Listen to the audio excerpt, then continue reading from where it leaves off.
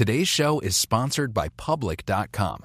That's where you can earn 5.1% APY with a high-yield cash account. While we can't say for certain it's the highest interest rate there is, we can say this. It's a higher rate than Robinhood, a higher rate than SoFi, a higher rate than Marcus, a higher rate than Wealthfront, a higher rate than Betterment, frankly, a higher rate than Capital One, a higher rate than Ally, a higher rate than Barclays, a way higher rate than Bank of America and Chase, a higher rate than Citi, Wells Fargo, Discover, and it's a higher rate than American Express, too. So, if you want to start earning 5.1% APY on your cash, check out Public.com. We can't say it's the highest interest rate, but it's pretty damn up there. This is a paid endorsement for Public Investing. 5.1% APY as of March 26, 2024, and is subject to change. A high-yield cash account is a secondary brokerage account with Public Investing. Member FINRA SIPC. Funds from this account are automatically deposited into partner banks where they earn a variable interest and are eligible for FDIC insurance. Neither Public Investing nor any of its affiliates is a bank. U.S. only. Learn more at public.com/disclosures/high-yield-account. The countdown has begun. From May 14th to 16th, 1,000 global leaders will gather in Doha for the Qatar Economic Forum powered by Bloomberg. Join heads of state, influential ministers, and leading CEOs to make new connections, gain unique insights, and uncover valuable opportunities in one of the world's most rapidly rising regions. Request your invite for this exclusive event at QatarEconomicForum.com. This is Bloomberg Wall Street Week. We may not have an overall recession, we're having a rolling recession. The economy overall looks pretty strong, at least when it comes to jobs. The financial stories that shape our world. 3 major regional bank failures sent shockwaves through the banking system. We're all trying to figure out what to make of generative AI. Through the eyes of the most influential voices. Welcome now Dr. Paul Krugman, Brian Moynihan of Bank of America, Deborah Lair of the Paulson Institute, Glenn Hubbard of the Columbia Business School. Bloomberg Wall Street Week with David Weston from Bloomberg Radio.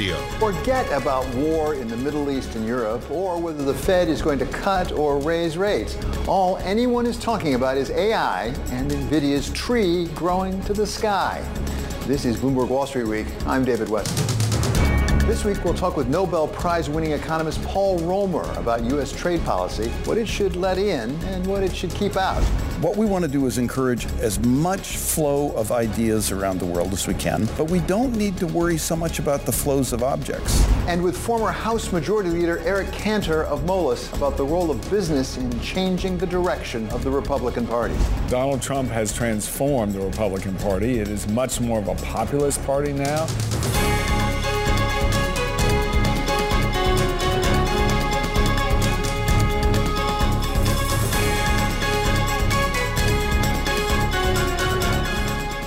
But first, we start with what the Fed's rapid increase in interest rates has meant for those who owe money.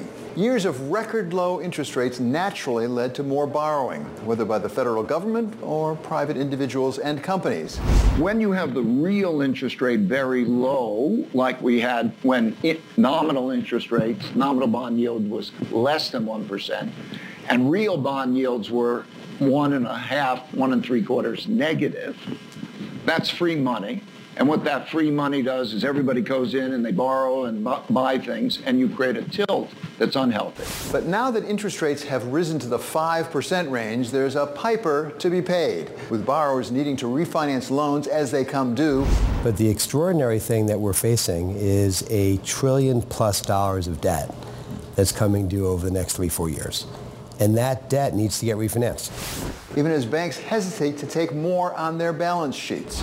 If you raise those capital levels, they are going to have lower ROE, and factually, there'll be less capital for lending. All of which creates opportunities for what we call distressed investors.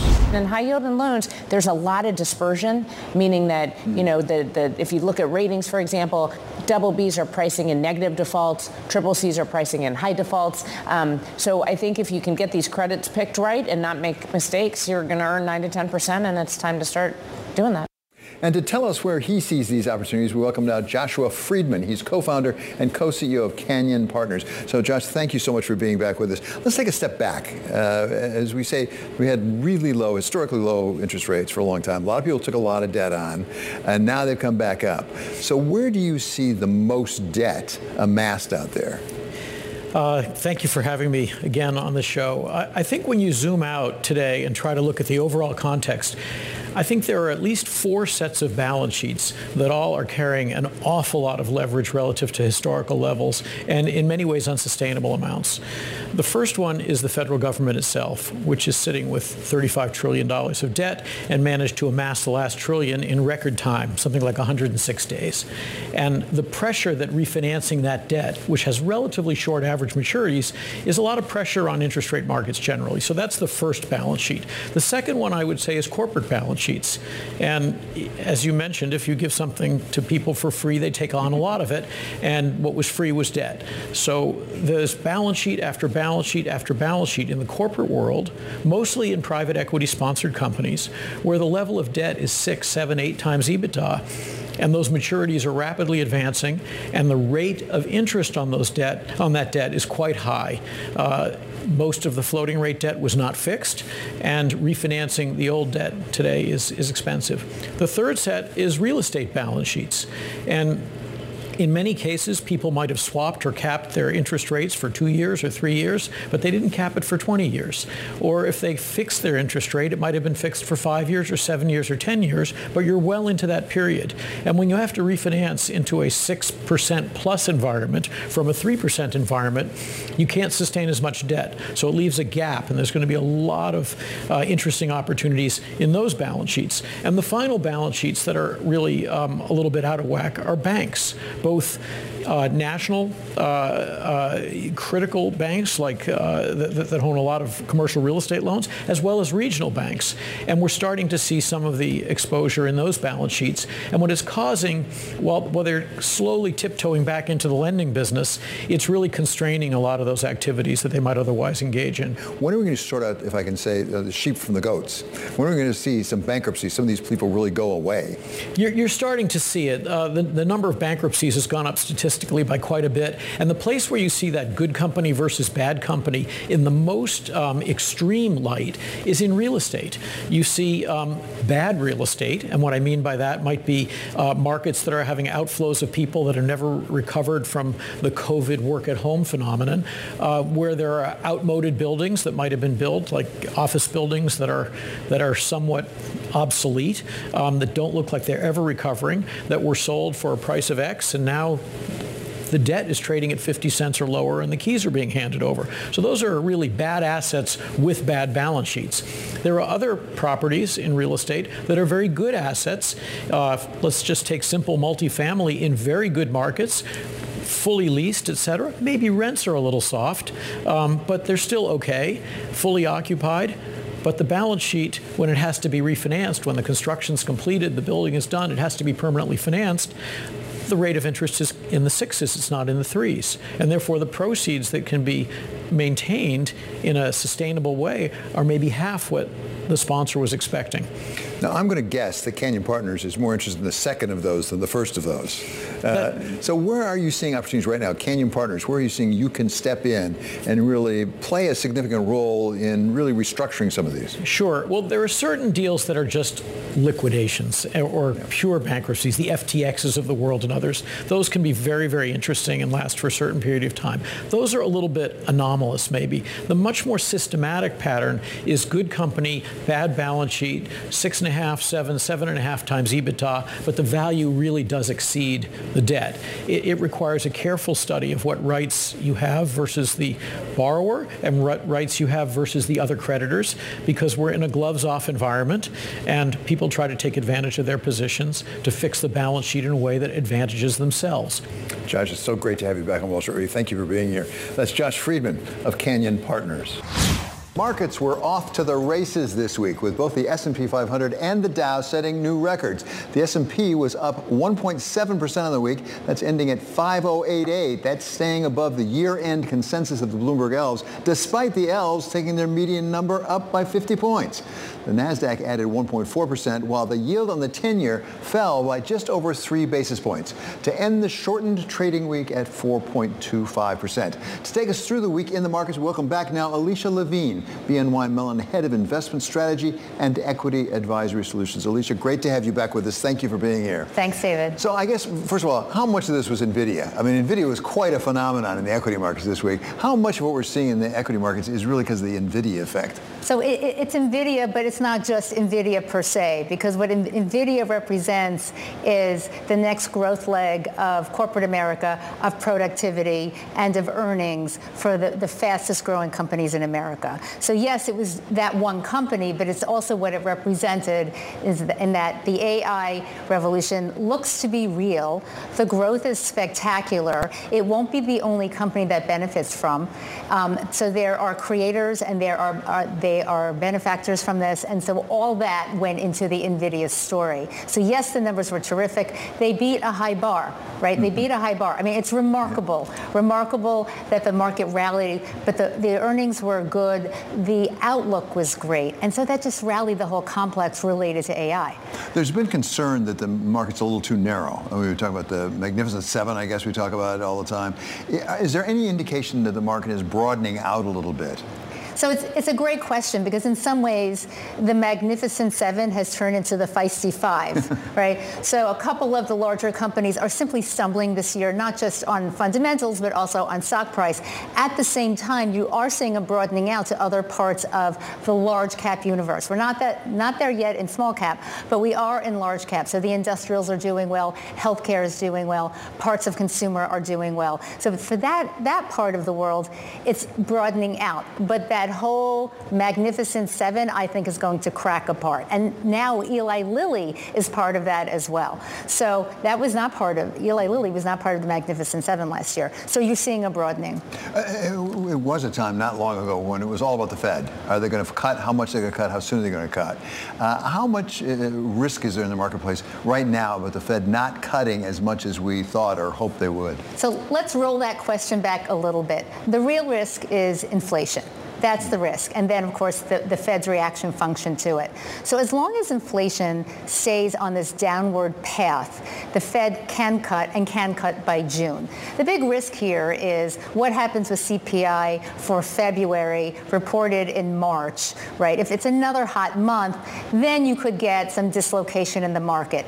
But where we stand today, I think that the Fed story is very understood. So the market very quickly went from pricing in 6 cuts to 3 cuts for this year, even as growth was better, earnings slightly better, and the market just kind of digested it. So I think as long as the Fed cuts by June, the story remains intact, which is a bullish one. It's a strong one. So that's monetary policy. What about fiscal policy? Because there's still some money coming out of the federal government under those bills that got enacted in prior years. That's right. So I think there's no accident to note that those enormous $2 trillion bills that came out of the administration that were passed a couple of years ago, the IRA, the CHIPS Act, the Infrastructure Act, guess when the money really starts getting pumped into the economy? That is in 2024, an election year. So we're seeing $100 billion coming in from those acts this year into the economy. And at the same time, Congress, both Democrats and Republicans, are passing a tax bill to also bring fiscal stimulus into the economy in an election year. So I'd say that what that tells me is as the year goes on, it's going to be harder to get the recession because the fiscal policy is working towards growth. And so with that, I think that the risk of a recession that folks still worry about because of the tightening of policy and the retraction in bank credit to the economy, it's being offset by the fiscal into the economy. I know that historically markets don't discount geopolitical risk very well. But at some point, do they have to start thinking about it? Where are we today? We look to be fracturing. We look to be going back to a place where there are blocks, there's competition both militarily and economically. And for that, you have to go back past the Cold War, because the Cold War was essentially 2 blocks. And we're going back before that. I'd say ultimately, if you want to think of it this way, the U.S. is really involved in a 2-front war right now. Right. And the question is there a third one? Yeah, fascinating. So sooner or later, the markets are going to have to deal with all this geopolitics. Thank you so much, Alicia Levine of BNY Mellon. And this is Wall Street Week on Bloomberg. Today's show is sponsored by Public.com. That's where you can earn 5.1% APY with a high-yield cash account. While we can't say for certain it's the highest interest rate there is, we can say this. It's a higher rate than Robinhood, a higher rate than SoFi, a higher rate than Marcus, a higher rate than Wealthfront, a higher rate than Betterment, frankly, a higher rate than Capital One, a higher rate than Ally, a higher rate than Barclays, a way higher rate than Bank of America and Chase, a higher rate than Citi, Wells Fargo, Discover, and it's a higher rate than American Express, too. So, if you want to start earning 5.1% APY on your cash, check out Public.com. We can't say it's the highest interest rate, but it's pretty damn up there. This is a paid endorsement for Public Investing. 5.1% APY as of March 26, 2024 and is subject to change. A high-yield cash account is a secondary brokerage account with Public Investing. Member FINRA SIPC. Funds from this account are automatically deposited into partner banks where they earn a variable interest and are eligible for FDIC insurance. Neither Public Investing nor any of its affiliates is a bank. U.S. only. Learn more at public.com/disclosures/high-yield-account. The countdown has begun. This May, 1,000 global leaders will gather in Doha for the Qatar Economic Forum powered by Bloomberg, held in conjunction with our official partners, the Qatar Ministry of Commerce and Industry and Media City Qatar, and premier sponsor QNB. Join heads of state, influential ministers, and leading CEOs to make new connections and gain unique insights. Learn more at QatarEconomicForum.com. This is Bloomberg Wall Street Week with David Weston from Bloomberg Radio.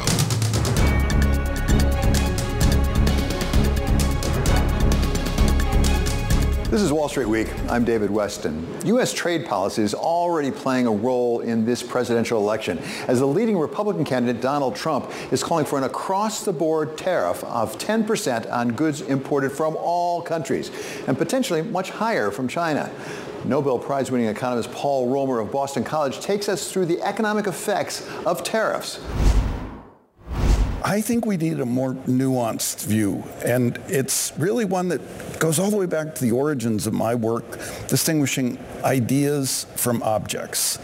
And what we want to do is encourage as much flow of ideas around the world as we can, but we don't need to worry so much about the flows of objects, because we don't get very much benefit out of the trade in the objects, and as I'll describe, there's some costs associated with those. I think historically, as economists have told us, that free trade is really valuable to growing the economy, that you have comparative advantage in order to really grow an economy. If you actually do cut back on free trade, do you have to give up growth in the economy? No. So you don't have to give up the growth, because it's the trade in ideas which is essential for faster growth. So, for example, if you got a firm that invents like a better pharmaceutical in the United States, you want them to be able to earn royalties on that all over the world, because the returns to innovation will be higher and they'll discover more things. But that doesn't mean that the pill has to be manufactured in the United States. The firm can get the royalties just on the intellectual property and have it manufactured anywhere. To give you another example, during the 70s, Japan had gotten better at making cars according to these zero defect, quality control standards. And we came to an agreement with Japan where we said, Toyota, Honda, those companies, they can come and manufacture cars in the United States. So the ideas that they had developed, they could earn a profit on, and U.S. consumers could get the benefits of higher quality cars. But we still had cars that were manufactured by workers in the United States. And that's the advantage of some kind of restrictions on the trade in goods, is that we can actually protect the jobs and the incomes for the people who, unfortunately, for the last 2 decades have really been left behind. One of the concerns repeated most frequently about tariffs is the effect that they may have on economic growth overall, even if they do save some jobs. I don't think there's any debate among serious economists. From a macroeconomic standpoint, trade is good. Therefore, moving against trade is bad in terms of the impact on the overall economy. Whether we go into a crash and depression, I'm not sure I would predict that, but it's bad. On a micro level, The problem with free trade, so to speak, is that there were jobs lost. The opening of China into the WTO unabashedly, unquestionably caused us manufacturing jobs. But the overall economy was better. Everything you and I bought was cheaper and better because it was made in China. And yeah, we can reverse all that. We can ban television sets and bicycles from China, and the consequences would be not, I don't think, disastrous, but they would be noticeably bad. The way to cut it is high school educated versus college educated people. And if you look at something like life expectancy, high school educated people are dying younger. They're dying from these deaths of despair. If you look at employment, the average adult, the average number of adults who have a job in the United States has gone down, mostly because the people who are high school educated have such miserable prospects that some of them have given up. The rest are staying there in the market, but they're really suffering. So life expectancy, willingness to work, I mean, these are the kinds of underlying indicators that tell us life is not getting better. It's getting worse for a large fraction of the people here in the United States. And we got to think about, what do we do to give them a growth prospect like the rest of us have, the college educated have? What will make it so that they can see progress in their lives, and even progress where their children will do better than they did? It's not just goods that the United States imports from abroad. It also welcomes capital investment, as Nippon Steel seeks even now to invest in U.S. steel, something the Biden administration is carefully reviewing. This is a test for the Biden administration. Has their commitment to resilience and industrial policy been a serious commitment based on a desire to strengthen and make more resilient the economy? Or is it a cloak for protectionist pandering to traditional industries with no genuine national security rationale? There is no remotely plausible national security rationale for questioning the Nippon U.S. Steel transaction. Japan is a staunch ally. The production will continue to take place in the United States. The result will be the infusion of more capital into the U.S. steel industry. The result will be lower priced steel as an input when 100 times as many U.S. workers are in industries that use steel as are in the steel industry itself. So this should be a layup for policymakers who have the right motivations. And if it's not, it is a sign of very troubling economic nationalism on the part of the United States. I think foreign investment is by far the most important vector for moving ideas around the world. There's licensing, there's intellectual property, but it's really foreign, it's firms that carry ideas. So Nippon Steel could bring its ideas in about how to make steel better, more efficient methods. It's just like Toyota and Honda had these ideas about quality control, which interestingly were ideas developed by a professor in the United States, Deming, but nobody in the United States would listen to him. So he took the ideas to Japan. They developed them. They turned out to be fantastically important, and then we got them back through the direct foreign investment by those firms. So we definitely want us both to protect our firms' ability to go earn a return in other countries in the world, but also we want to fight for that. We also want to fight for the ability for the foreign firms that have good ideas to come and supply them to workers and consumers in the United States. So you're an economist, of course. You're not a national security expert. How does national security cut across this potential? Because there are concerns that some investment, foreign investment, particularly from some rivals, if not enemies, rivals into some U.S. industries, could actually undermine our national security. Yeah. I think people are like barking up the wrong tree here. I think that what we should really be thinking about on national security is we want to make critical security technology goods like chips in the United States so that if things get really bad, we control the supply. And we want to make things like masks, like for the next pandemic in the United States. And we've gotten ourselves in a position where we are not self-sufficient in chips or masks. So those are the things we need to invest in. And if necessary, put tariff barriers, because it'll be a little more expensive to produce them here, but put tariff barriers or subsidize, one way or the other, make it profitable for firms to make those kind of goods here. We're doing that some with chips. I don't think we're doing it as much as we should with the medical technologies. But then moving out from the security-sensitive areas and the kind of emergency areas, we should be thinking about a way to make sure that there's a demand for these high school educated individuals to get a job in a factory that pays a wage, and pays a wage which is higher than the wage that a worker gets in Vietnam. And to make that attractive for the firm to hire the U.S. worker instead of the worker in Vietnam, we're going to have either subsidies or tariff barriers. And if I can, I just want to say that this could get us back to the system that worked for us in the 20th century. Because what we did was we reduced the number of high school educated individuals because a lot of people were getting college education. There was still a demand for those high school educated people in manufacturing. So a reduction in supply, same demand, wages were going up. So both the people who got more education got higher wages, but the people who didn't get more education got higher wages because they were becoming more scarce. That all fell apart with globalization, where instead of hiring more expensive high school educated workers in the United States, firms just went anywhere in the world to chase the lowest wages. So this is going to be like a big food fight, I think, in the profession. But I think we have to get serious about the reality of this and not just keep talking about, well, we'll find a way to share the gains if we engage in trade. We've had 20 years and we haven't done any sharing of the gains with those people who are so depressed and miserable and discouraged. So let's go back to what worked in the 20th century.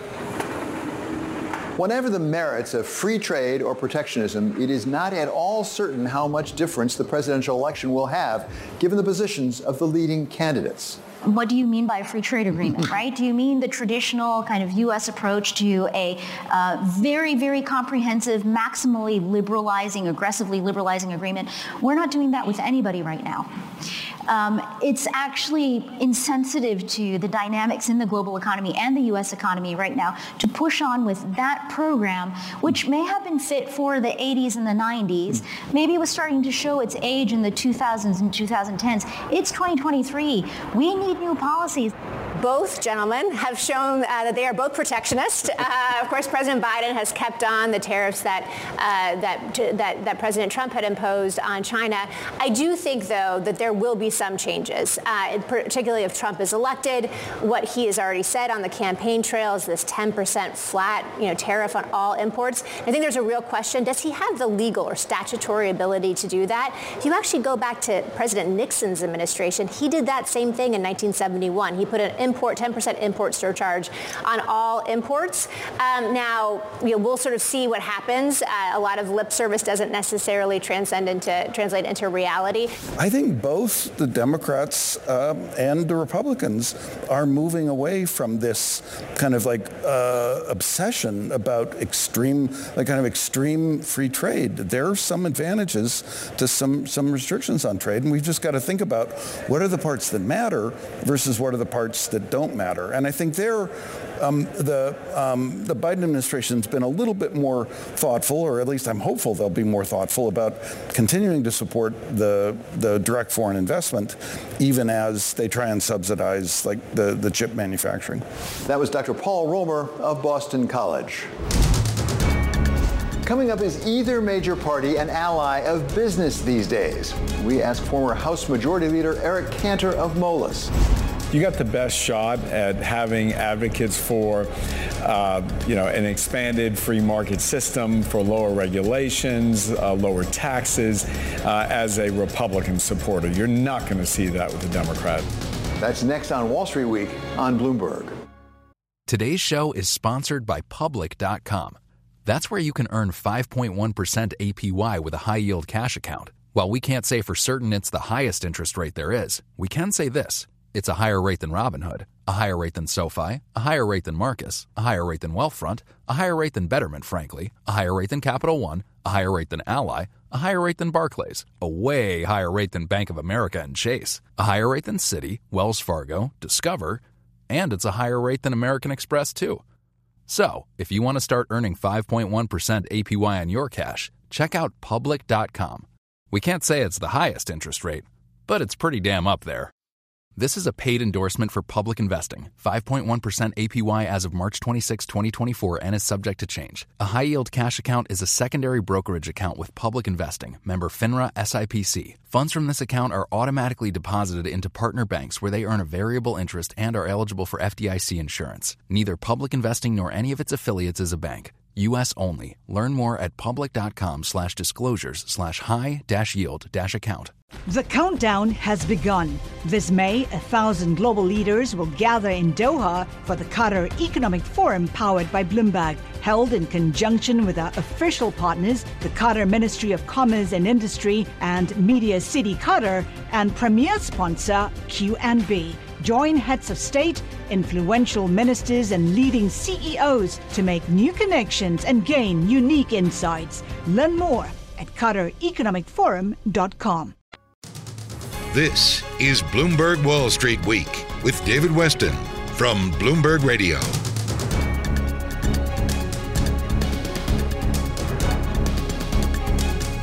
This is Bloomberg Wall Street Week. I'm David Weston. We welcome now former House Majority Leader Eric Cantor, Vice Chairman of MOLIS. So, Eric, welcome back. Great to have you on the program. It's great to be here. You have been known to be a Republican in the past, as best I can recall. It strikes me as we go into this presidential election, things are a bit different these days in various respects. One could say that both the Democrats and the Republicans seem to be flirting with populism. How much difference is there between these two alternatives today as opposed to 10, 15 years ago? David, first of all, yes, I am a Republican. I'm still a Republican. I am a limited government, fiscal conservative, pro-free market Republican. And I do think that when you're looking at the two parties from a business standpoint, you got the best shot at having advocates for, an expanded free market system, for lower regulations, lower taxes, as a Republican supporter. You're not going to see that with the Democrats. So there's no question. I think you are right. Donald Trump has transformed the Republican Party. It is much more of a populist party now with a lot of nationalistic tendencies. But there was a time that was thought, whether fairly or unfairly, the Republican Party tended to be more pro-business. Democrats not so much. But Donald Trump has certainly not gone out of his way to be a friend to business, at least explicitly. Well, I think that, again, some of there are particular industries, particular companies that he has a beef with, and we've seen that sort of play out in his prior administration. And so I suspect if we see another Trump administration that you're going to, again, see some of that tension between certain industries, let's say the tech industry, and some others that he's picked out for particular ire.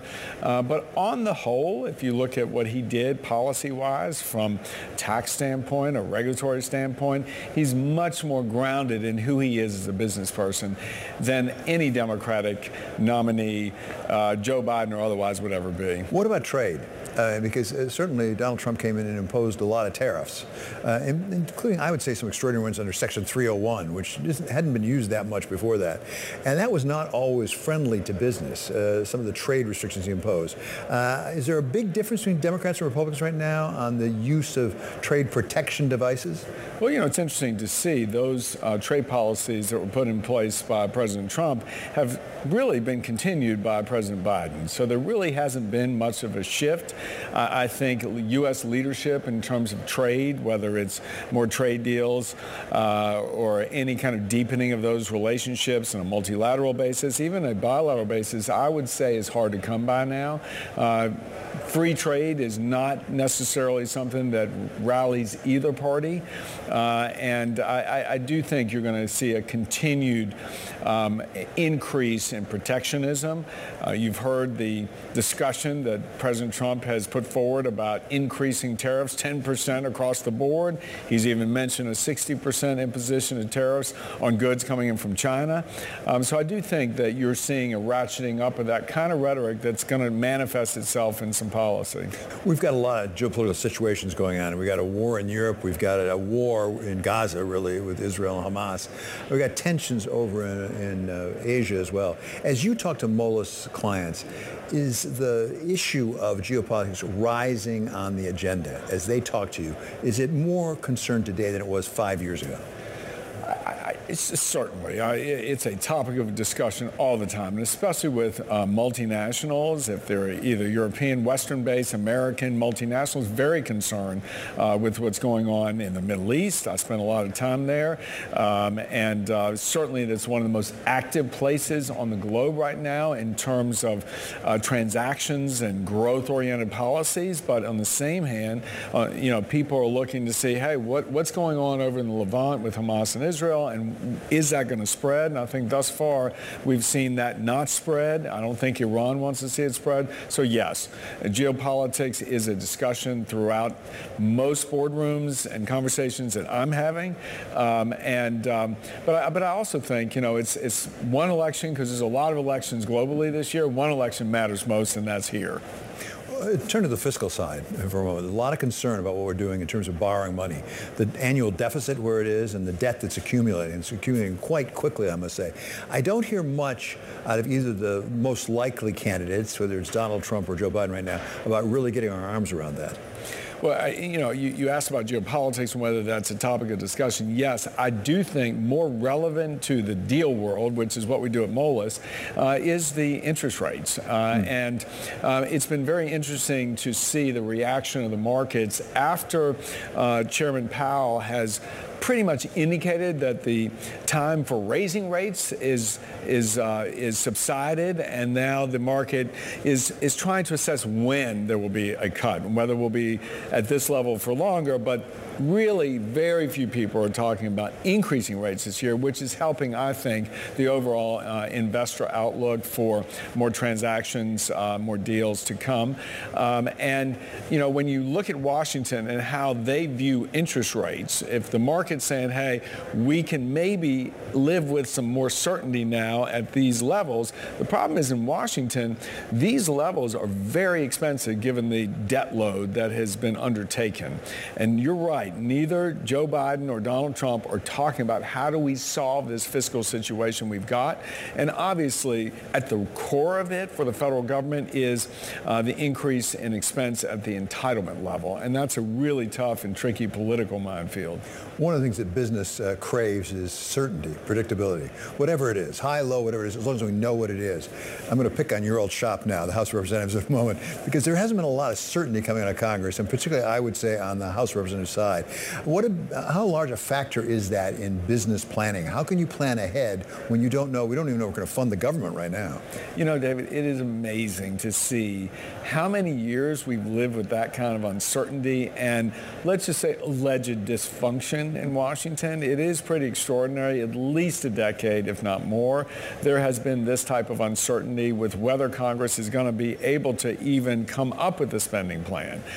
We are facing, in short order, within a week, the potential shutdown of the government, and then a week after that, a larger potential shutdown of the government. And that is combined with the press that the Senate has now put on the House of Representatives on the foreign aid package. So there's a lot of uncertainty, but what I see in the markets today and the business world is almost trying to tune out that noise, because people feel like at the end of the day, Washington will figure it out.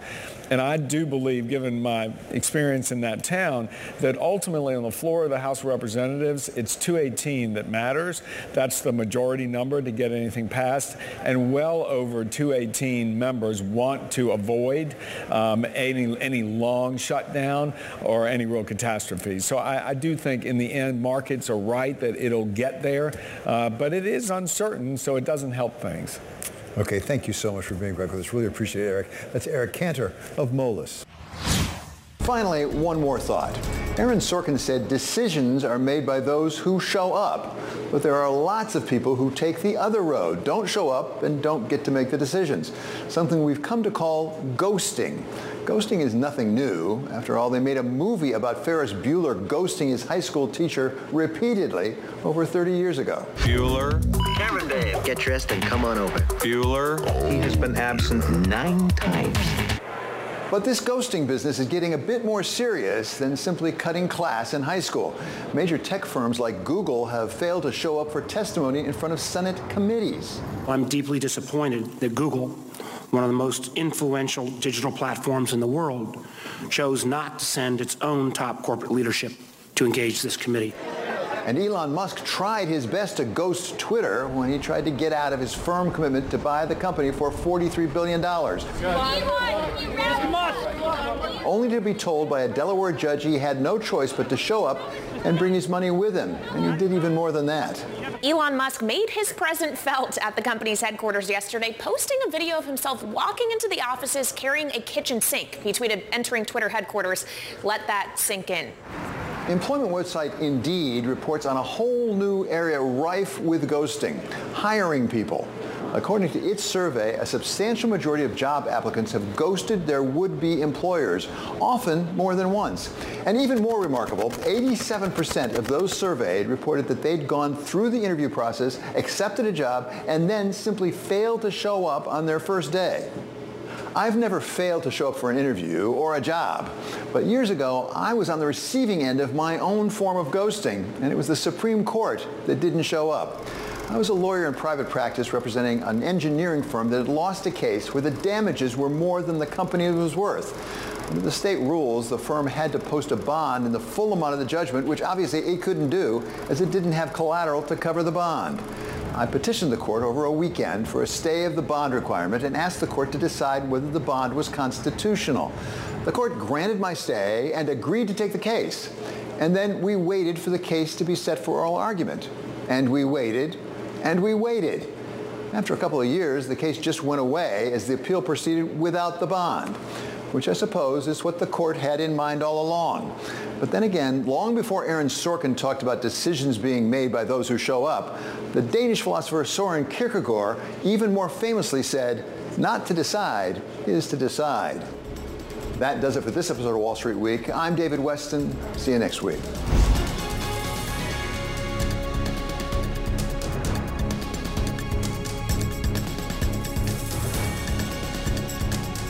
The countdown has begun. From May 14th to 16th, 1,000 global leaders will gather in Doha for the Qatar Economic Forum powered by Bloomberg.